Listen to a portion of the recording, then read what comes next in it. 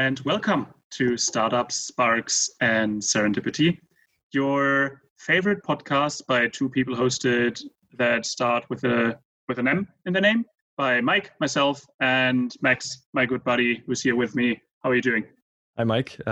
Can't complain. I'm great. Lots of projects going on, lots of tasks, but it's fun.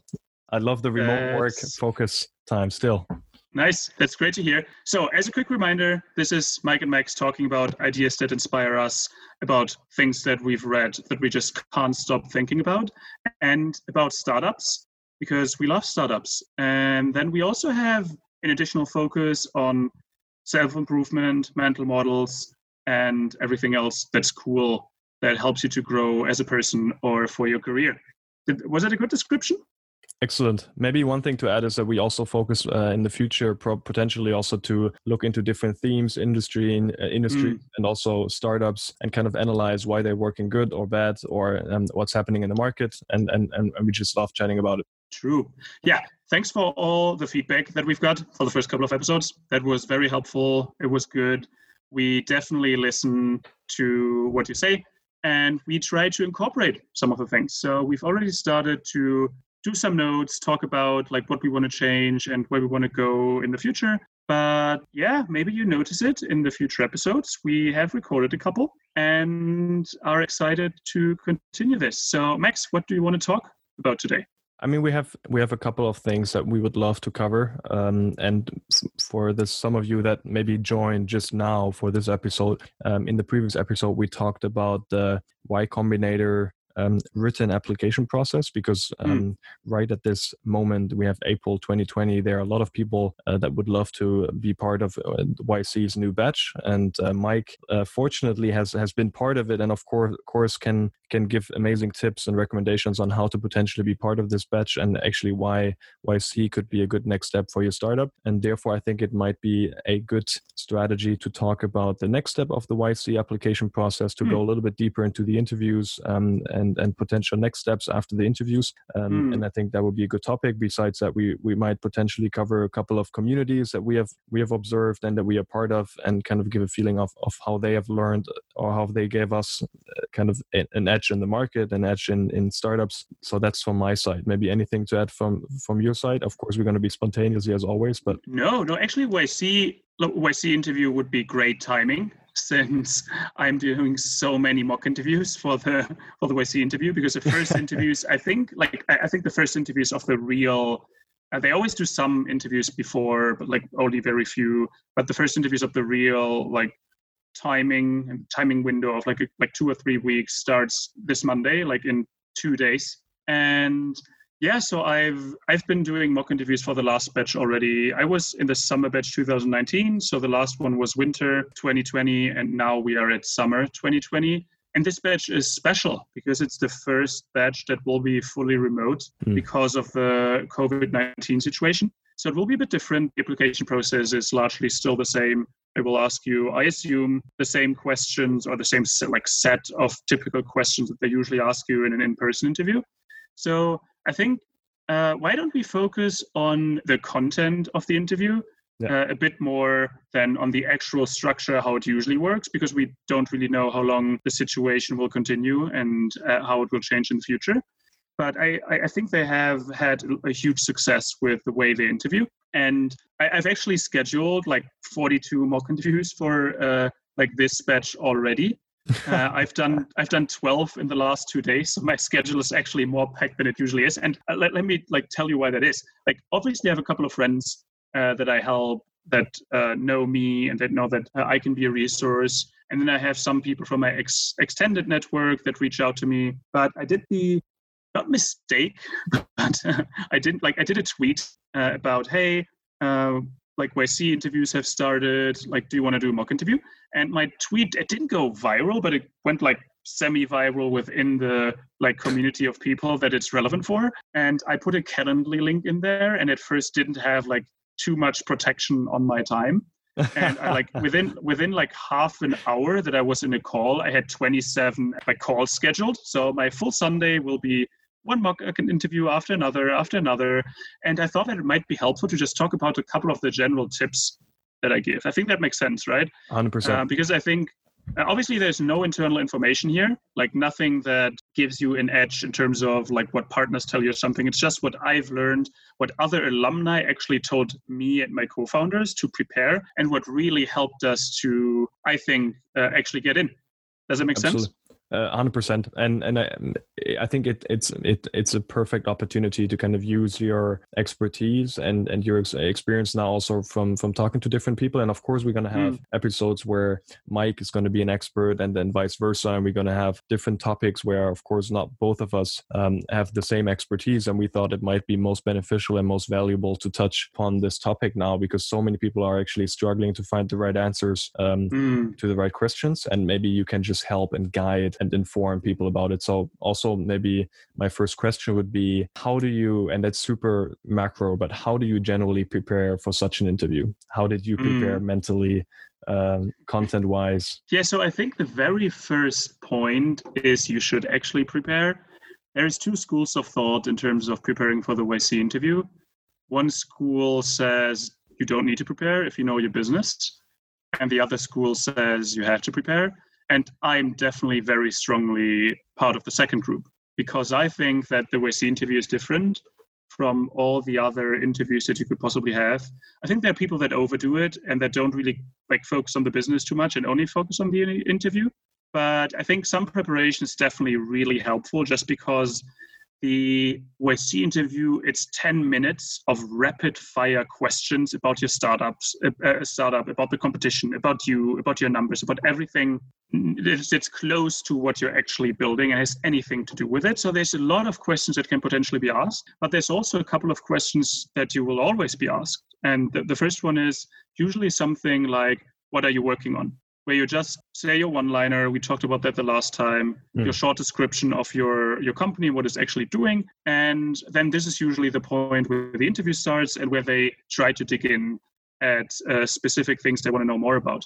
And I think that practicing with your co-founders and then also practicing with like a couple of people that have been part of YC is something that's very helpful. And there are a lot of very nice people that helped us with the interview. And I'm still so thankful for them offering the time, which is also why I'm offering the time now to basically the next generation.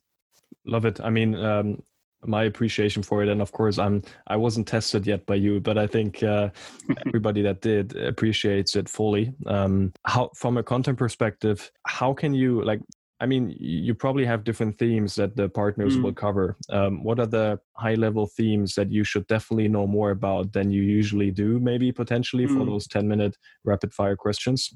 Yeah, I think the cool thing about the YC interview is that even if you don't get in, or about the whole application process, even if you don't get in, it really helps you to think clearly about your startup, because it forces you to ask like yourself and your co-founders a lot of questions that you might otherwise just overlook, because startups in the early days, it's a lot of operations. It's just daily struggle, somehow making progress.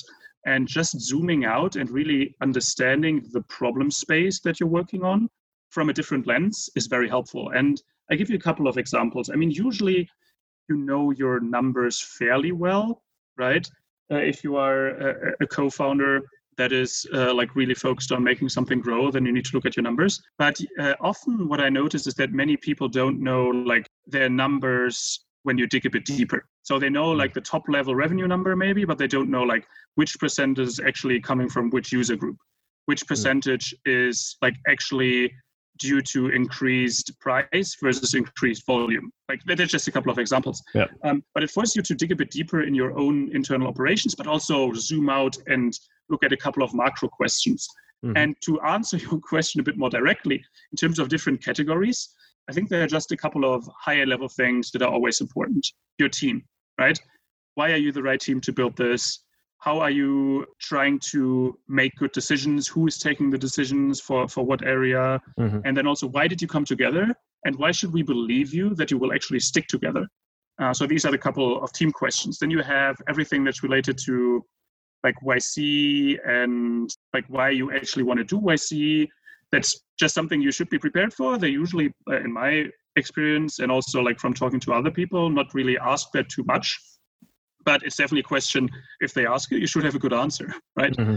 Makes sense. Especially now for the remote batch, I think, because it's just a bit different. And then there are more like company-specific things as well. Like, let's assume you're building a B2B marketplace that matches suppliers and purchases. Mm-hmm. Then you should have a very good understanding of the supply side, of the like purchasing side, and like tech is very often something that's important as well. So one question to the numbers, because you've mentioned the numbers earlier, and I think that's very, very relevant. And of course, from a sales perspective, you need to know top line revenue, bottom line numbers. What about product KPIs and stuff? How deep is your experience from product KPI perspectives? Do they actually go into different fields of product KPIs, onboarding revenue, onboarding activation things, or? Yeah, definitely. Like, it's possible. Like I said, every interview is a bit different. You never know how it goes, but it's definitely possible. You should know all your numbers. But to really answer your question, I think I was like kind of touching on it, but let's look high level. Firstly, you need to know your numbers. Then you need to know the market size. That's very important. Like, how big is the market? Who are the competitors? Everything related to the actual market. Then you need to know about user acquisition, go-to-market strategy. That's super important. How will you actually get users, and how will you actually scale getting users? That's very important. Then founder market fit, I talked about that. Why are you choosing this idea? Why do you want to work on this? Then how do you actually make money? So everything related to monetization is important. Have you really thought through this? Depends a bit on the stage, but that's a topic that's important. And there are a couple of like miscellaneous questions they sometimes like to ask. Like one of my favorite examples is, if you think into the future, like let's say 5 years, what is the most probable reason for why you failed? Or another one is, what's the rocket science here? So they just have some like of these random questions. You can find them on the internet that just sometimes get asked. And then one really, really important thing is also your value proposition. Like, who needs what you're making? What is really new about it? What are the top things your users want? They want to see that you actually talk to your users, that you actually know the problem, and they actually know what people actually want that you're dealing with. Makes sense. I love that. And I think especially value prop and go-to-market are quite connected to each other, of course. You've just touched that there are different bigger categories. When thinking about the team, which is of course one thing where also from what I've seen from YC, they focus a lot on the teams, and the teams need to fit to the project and to the topic. How did you approach that, and how do you kind of mock up the interviews around the team? What should teams focus on when talking about their team and their co-founder relationship? What shouldn't they focus on in those interview sessions? Yeah, I think there are a couple of red flags just that make you appear less of a good team. One is very unequal equity splits. That's the thing that you can't necessarily change quickly, but usually I see, like, if you're a real co-founder, they want you to have the same share of equity. That's one of the things that's very obvious. Then another thing that's more non-verbal. So they actually, I assume, I've never heard a confirmation for that, but I assume that when they do the interviews, they also look at how you interact with each other. Like, is someone rolling, like, to use an extreme example, is someone rolling their eyes when the other co-founder is answering a question, or are they interrupting each other? Do they have alignment in terms of how they think about the vision? Because like the really bad interviews is usually when one co-founder is saying something and the other one says, no, that's not right, or right. So that's the bad kind of vibe you can give off. And then the positive thing is, I think if you notice that these co-founders actually have some kind of bond, and then also complementary skill sets are fairly helpful. They definitely want you to have some technical knowledge. They want someone who can actually build the product. And that's different for different kinds of products, but they want that. Usually there's always exceptions. And like I said, nothing what I say here is official YC policy. It's just the opinion of an alumni informed by the opinion of many other alumni that I've talked to. But to come back to that, I think complementary teams, very helpful. You want someone who can sell to some degree and someone who can actually build. I think if you combine that, that makes a lot of sense. And then they want to see that you will actually, or have some kind of hint that you will actually stick together. So actually like sibling founder teams, which is one of my favorite topics. That's a good sign, right? Because like usually you like won't quit like from your brother. I mean, maybe you will, but I mean, it has different consequences. The chance of you doing it is definitely higher when you found the company with someone you haven't really spent a lot of time with before or worked with for a longer time before. So they just also look a bit at what's your bond, how have you met each other, etc., etc.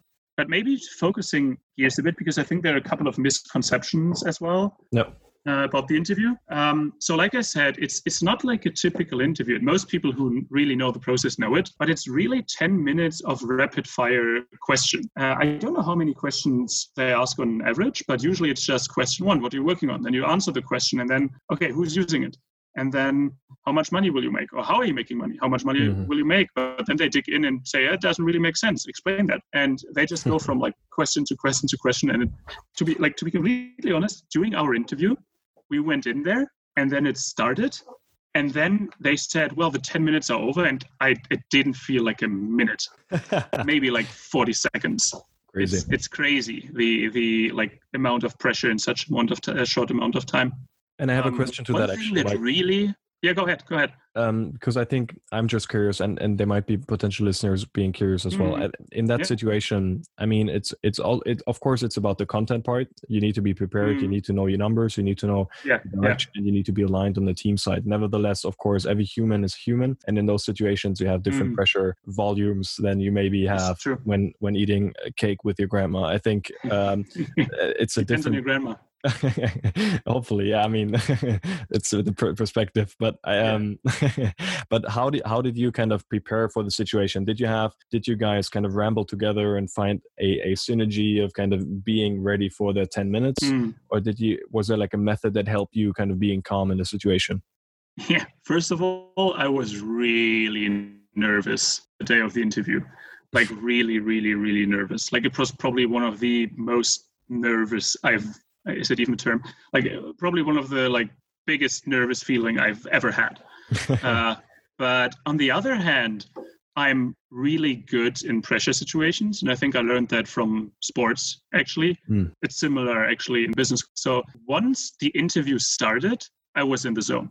And I think there are different people who need to prepare differently for these kinds of pressure situations. So I think each team member needs to have their own strategy of coping with the stress. And we had our own strategies, which makes sense, right? But it's also about supporting each other in this kind of environment. So it was a very good help that all of us were just really good friends and we support each other like going into it. And we knew that the result wouldn't really, no matter who said what, the result wouldn't affect like our working together afterwards. But two other things are super important, I think. And the one thing is, if you're prepared well, then I think you can go in with a better feeling. So I think actually practice helps with you being mentally better prepared as well. And then secondly, what really helped us as well is we like to prepare like well for pressure situations if we know that they are coming up. And I can tell you a great story about the actual YC demo day at some point. But what we did is we simulated the YC interviews like in a really like extreme environment with the three of us. So two of us were the interviewers. One was interviewed in their area of expertise where the person would answer the question. And then we would do stuff like throw like pencils at the person, or would have music on in the room, or would just like kick him lightly. So just to like have we wanted to basically simulate the worst possible situation and still be able to answer the questions. And I think that also helped to some degree. It was also fun, but I think it also helped us to prepare. But that's also something that probably most teams don't do, but it's a very peculiar thing that we like to do. I mean, we now need to make this episode explicit because Mike proposes to be violent in times of towards your co-founders, yes, in times of high pressure situations. That's why I said kicking lightly, like we didn't hurt each other. It was just to be some nuisance. I love it. No, I think I totally see that, and especially in times of preparation, this can be a great benefit. And I would love to understand one more thing. Did you actually write down like the potential questions and give like written answers to it to be very, very well prepared, or did you still use a spontaneous kind of situation to answer specific questions? No, not at all. we were definitely over-prepared. We had like a master Google Sheet with, I don't know, like all the questions that we could find, and then additional questions that we thought could be relevant in our specific industry. And we had answers prepared for these questions that we roughly tried to recite word by word, not like word by word 100%, but we wanted to have a couple of key points in there, and then we actually practiced it a couple of times to actually make sure that we could not recite the answer, that's a bad term, but that we could actually bring the gist of it through with our answer in the actual interview. And that was super helpful. And what we also did is, I think I insinuated before, like we had different categories, and then we had specific people that were in charge of these categories. So David, for example, was in charge of the team category. He was also in charge, in our case, we deal with students, so he was in charge of the student category. And then I was in charge of like CEO related questions, and then also like finance, because we also have the investor side beyond the equity side that we deal with. So I was in charge of that. And then Costa, our CTO, was in charge of all the technical questions, for example. And did he also cover product? Yes, yeah. Okay. To some degree, it depends, because product in our case can be framed in a couple of different ways, but he covered most of the product questions, and then some product questions were fairly related to like investors, for example, then I would do it, and others, if it's about students, and David would do it. Got it. But yeah, having categories and having defined, let's say, like category leaders or like whatever you want to call it, was extremely helpful, because it removes cognitive effort from you in the interview. You don't need to think about whether or not you want to answer that question. It's clear who answers the question. And then we also had the rule that I would be the person who takes all the questions that we haven't prepared for. And obviously you can't prepare for every question. There's so many different ones. So if it was outside of our like categories, I would be the default person. And if I thought that someone else could give a better answer, I would just say, hey, David, I think that's something you could comment about. Got it. Makes sense. I think that's very, very good feedback. What were kind of like top 3 things where you think you shouldn't do them in the interview, or you shouldn't say them, or you shouldn't kind of give an insight into them? Top 3. Let's see. So one thing you should avoid is just interrupting each other. That's why having clear like categories is so helpful, because you just know who answers which question, and you don't have that problem, because it's a bit awkward if you do that. If both people start talking, it just creates a like weird atmosphere. Yep. That can happen, so don't worry about it too much if it happens in your interview. But that's part 1. Then part 2, I think, is pay attention to your nonverbal cues, because I don't know, because I've only been in my own interview, but I've heard from some of my friends that they like had some like really like weird things happen in terms of nonverbal interviews. So sometimes, especially if you don't speak, your nonverbal cues are also important. So don't look super bored when your co-founder is talking, or actually like try to smile, like not force, but just be a bit positive about it. Show some energy. Support your co-founders by either looking at them or like nodding your head. Just some kind of like basic non-verbal communication is very helpful. And so don't forget that. And then lastly, in terms of things not to do, don't be cocky. I think like YC people hate it if someone's arrogant. So I don't think that many people do it, but if someone does it, it's always a bad sign. Because you're sitting in front of people who have done it before, probably, and who have probably built more successful companies, or at least know more about startups than you. And I feel like I think summarizing also what you have just said, I think are 2 things. I feel it's a lot about risk reduction, risk mitigation. You can actually mitigate a lot of risk by preparing quite well, preparing the potential questions, preparing the answers, kind of looking who's the right person to answer.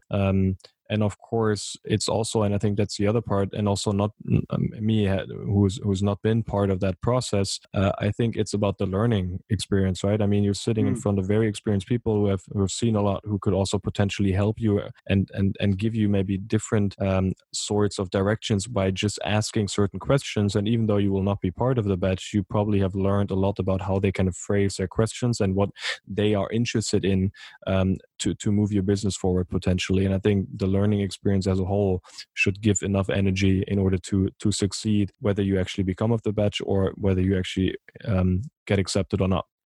Yes, I agree. And that's why I say all the time, and also mentioned it before in our conversation, that the application process itself is extremely, extremely helpful for you to get a better understanding of how your business actually works. Because sometimes it's just like I said, there's just so much operational struggle. You just want to survive every single day. And YC gives you an excuse, a good excuse to actually start thinking about a couple of different angles. Yep. And maybe one more comment on the actual interview. One thing that's extremely important that many people forget a bit or don't think is a problem is they really need to understand what you're actually doing. Because if they don't understand what you're actually doing, then the interview won't be a good interview because they can't ask the right questions. And why I know that is that in my own mock interviews, like when I don't understand what the actual thing is that they're trying to solve or the things that they're trying to build, I just don't know where to dig. So the questions become fairly generalized, which is not what you want to have in the interview. You want to explain what you're doing as soon as possible so that they know, okay, wait, it's B2C e-commerce optimization through AI. What does that actually mean? Okay, we are building AI algorithms that help e-commerce shops to recommend better products to their customers. Okay, now you roughly understand what we're doing, and now I hope so. Did you understand what's going on here? I did. Okay, that was just a random example I just made up. So basically, once they know, okay, they are actually doing machine learning stuff to help e-commerce shops give better recommendations to their customers, then they know what kind of questions to ask. But if they don't really understand, they have a couple of lists of risks in their head probably. It's, okay, can you actually write these algorithms? What qualifies you to be a machine learning expert would be one. Or the other question could be, okay, what are your customers saying? What do these e-commerce shops actually say about your product? And how's your go-to-market strategy? How do you actually sell it to these people? Blah, blah, blah. So they have a couple of things in their head that they want to get off the list. And every single early stage startup is risky, but the only thing that they can do is remove the risks that are obvious to them in the interview. That's basically, I think that's how they think about it. That's their goal. And that you can only do that by actually giving them a very clear understanding of what you're doing very early on in the interview. Absolutely.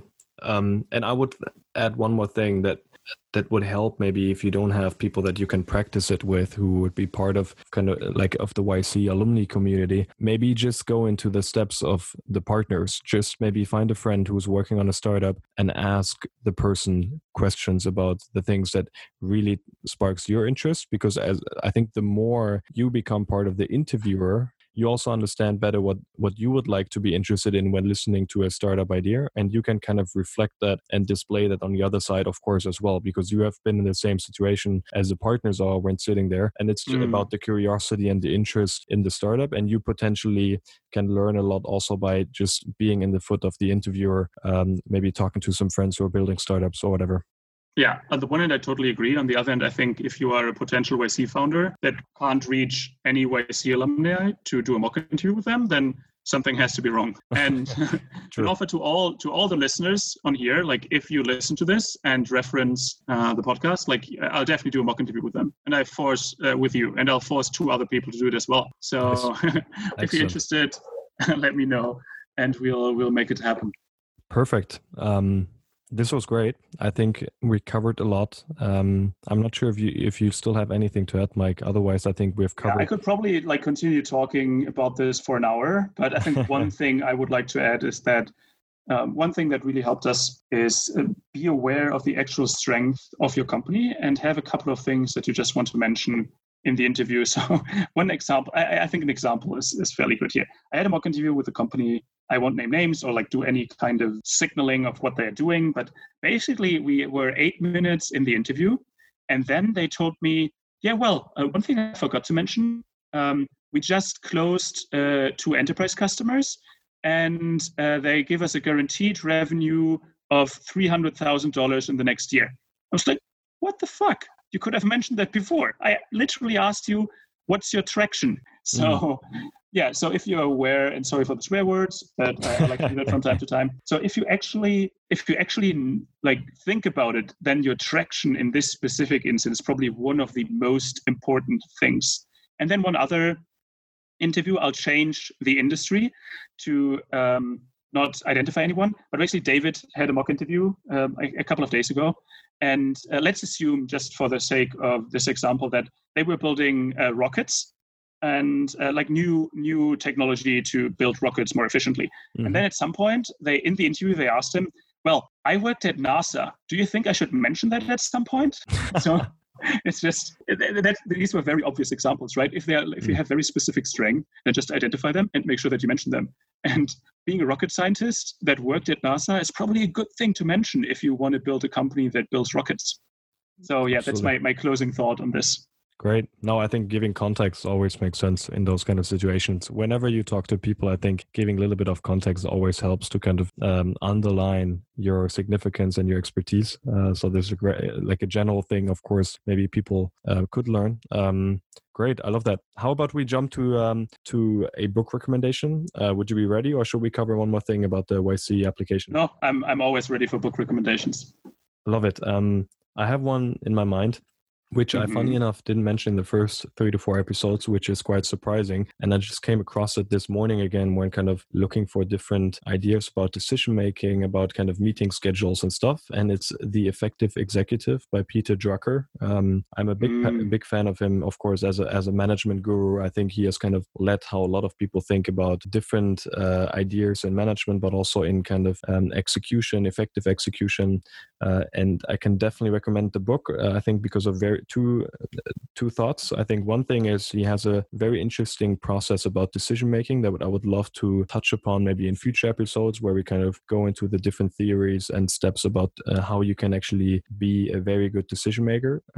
And the other thing that I really liked about this book is about, in order to change your behavior on how you set up your time throughout the week, you at first need to track how you spend your time. And a lot of people feel that tracking is some sort of burden, that you need to kind of track your numbers every evening to see what you have done the previous day. But I think it's a very good exercise to kind of see in which kind of areas across the week do you actually spend your time with, and is that the most efficient way of handling it. And you potentially, as an example, realize that you spend a lot of time on very minimum kind of shallow management topics that actually don't require any deep work or any focus work. And you might see that as a realization to change your potential meeting habits or working habits to kind of have more focus time, more deep work. You potentially need to communicate it with your peers and employees.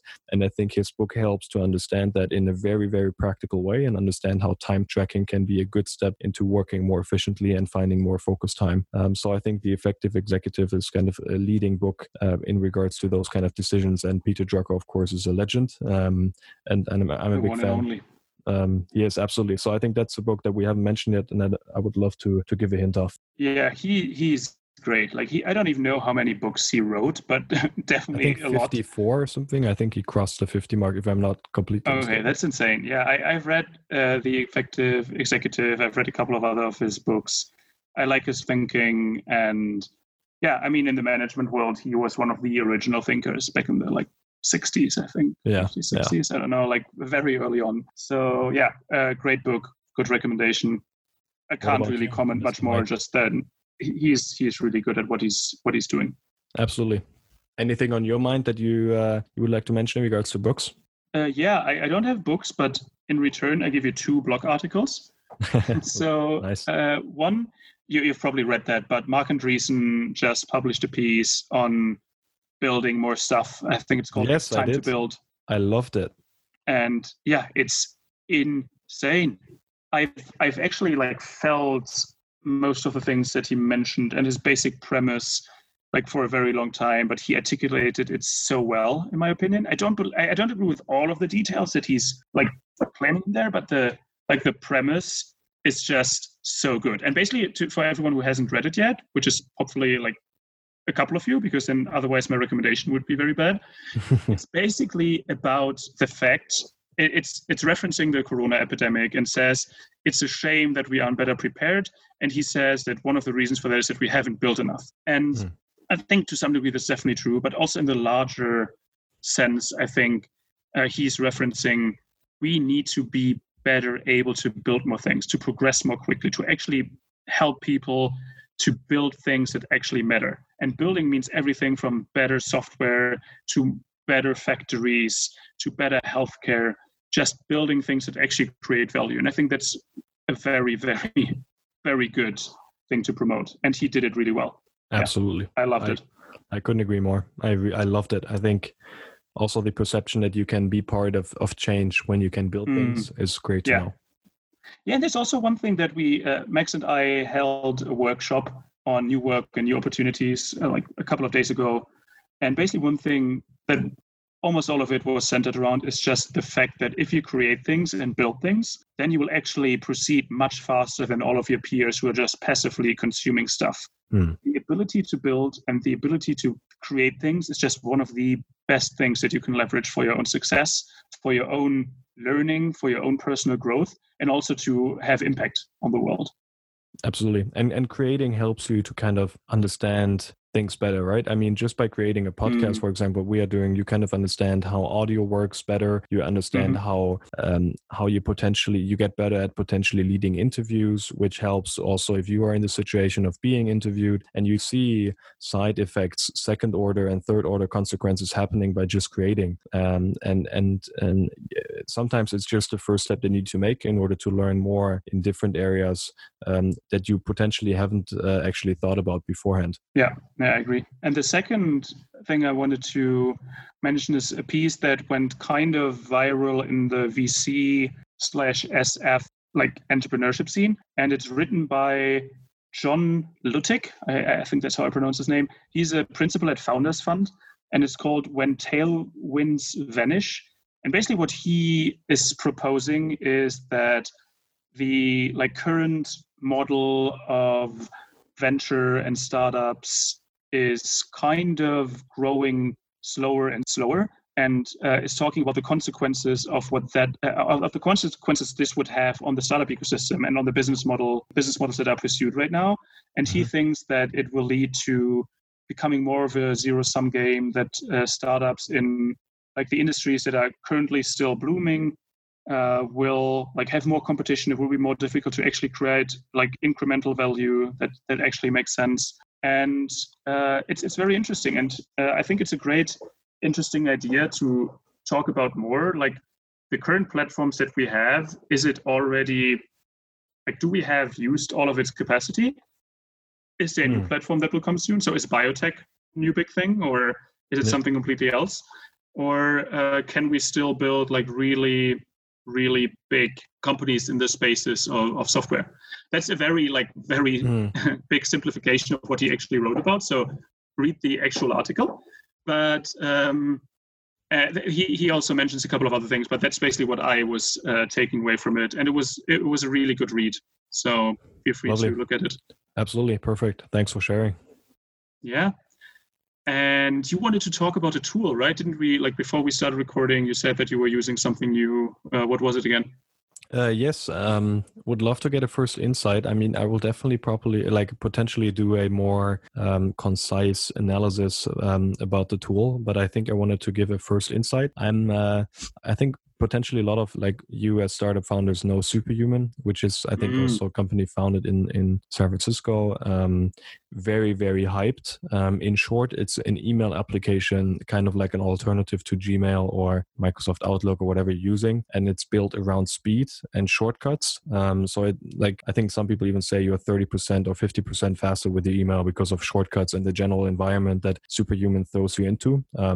Kind of being in a very, very focused mode to kind of check up your emails. And I think there are two things that I want to share. I think I've been testing it now for 2 weeks, and I don't want to do a full evaluation yet because I think I would love to have more time to go into the woods and kind of experience it better. But I think there are two things from my experience that I loved. And the first one is Superhuman's customer service is probably the best I've ever come across with when it comes to kind of like very easily set up tools. So there's nothing special. You don't need like a customer success team that kind of comes to your office and explains to you how it works. It's just basically all online, all remote, but it's a personal feeling that they give you, which is quite exceptional. You get like a 30-minute consultation before you even are allowed to kind of test the product. And the 30-minute consultation is really, there's a person from Superhuman which tries to understand what the real need of you actually using Superhuman is. And they kind of give you a very, very straight direction and education about how you could use Superhuman in order to make your kind of process with emails more efficient. And they touch where you stand now, and they kind of want to help you to go to be faster in the future with Superhuman together. And it's all built around a kind of, I think it's also almost like a VIP feeling that you get when you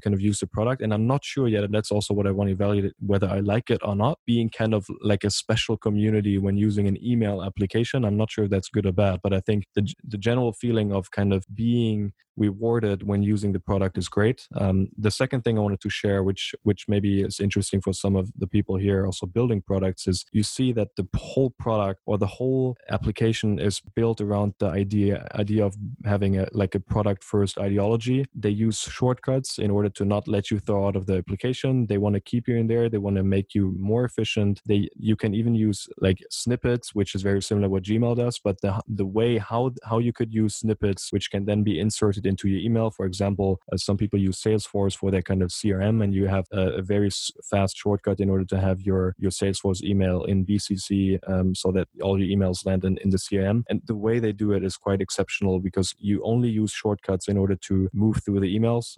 They have a very intelligent calendar integration, which is smart and very cool. And that's something I wanted to share, because I think the whole product first ideology is something that lots of startups forget, and they make it quite nicely. And I will deep dive into a more kind of concrete evaluation in a couple of weeks potentially. But if some people are interested, and that's also my offer, let me know. I would love to refer you guys. You can test it out. It's quite expensive for an email application. I think it's $30 a month, but I think for testing it and for understanding how a product first ideology works, this is very helpful. And happy to refer people.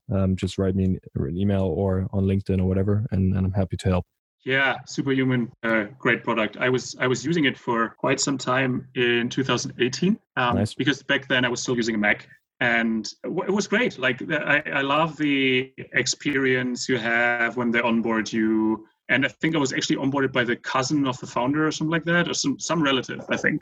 Crazy. And it was really cool. I love the attention to detail. I love their command line, that you can just use a command line similar to what you have in your terminal. That's really cool. It's just great.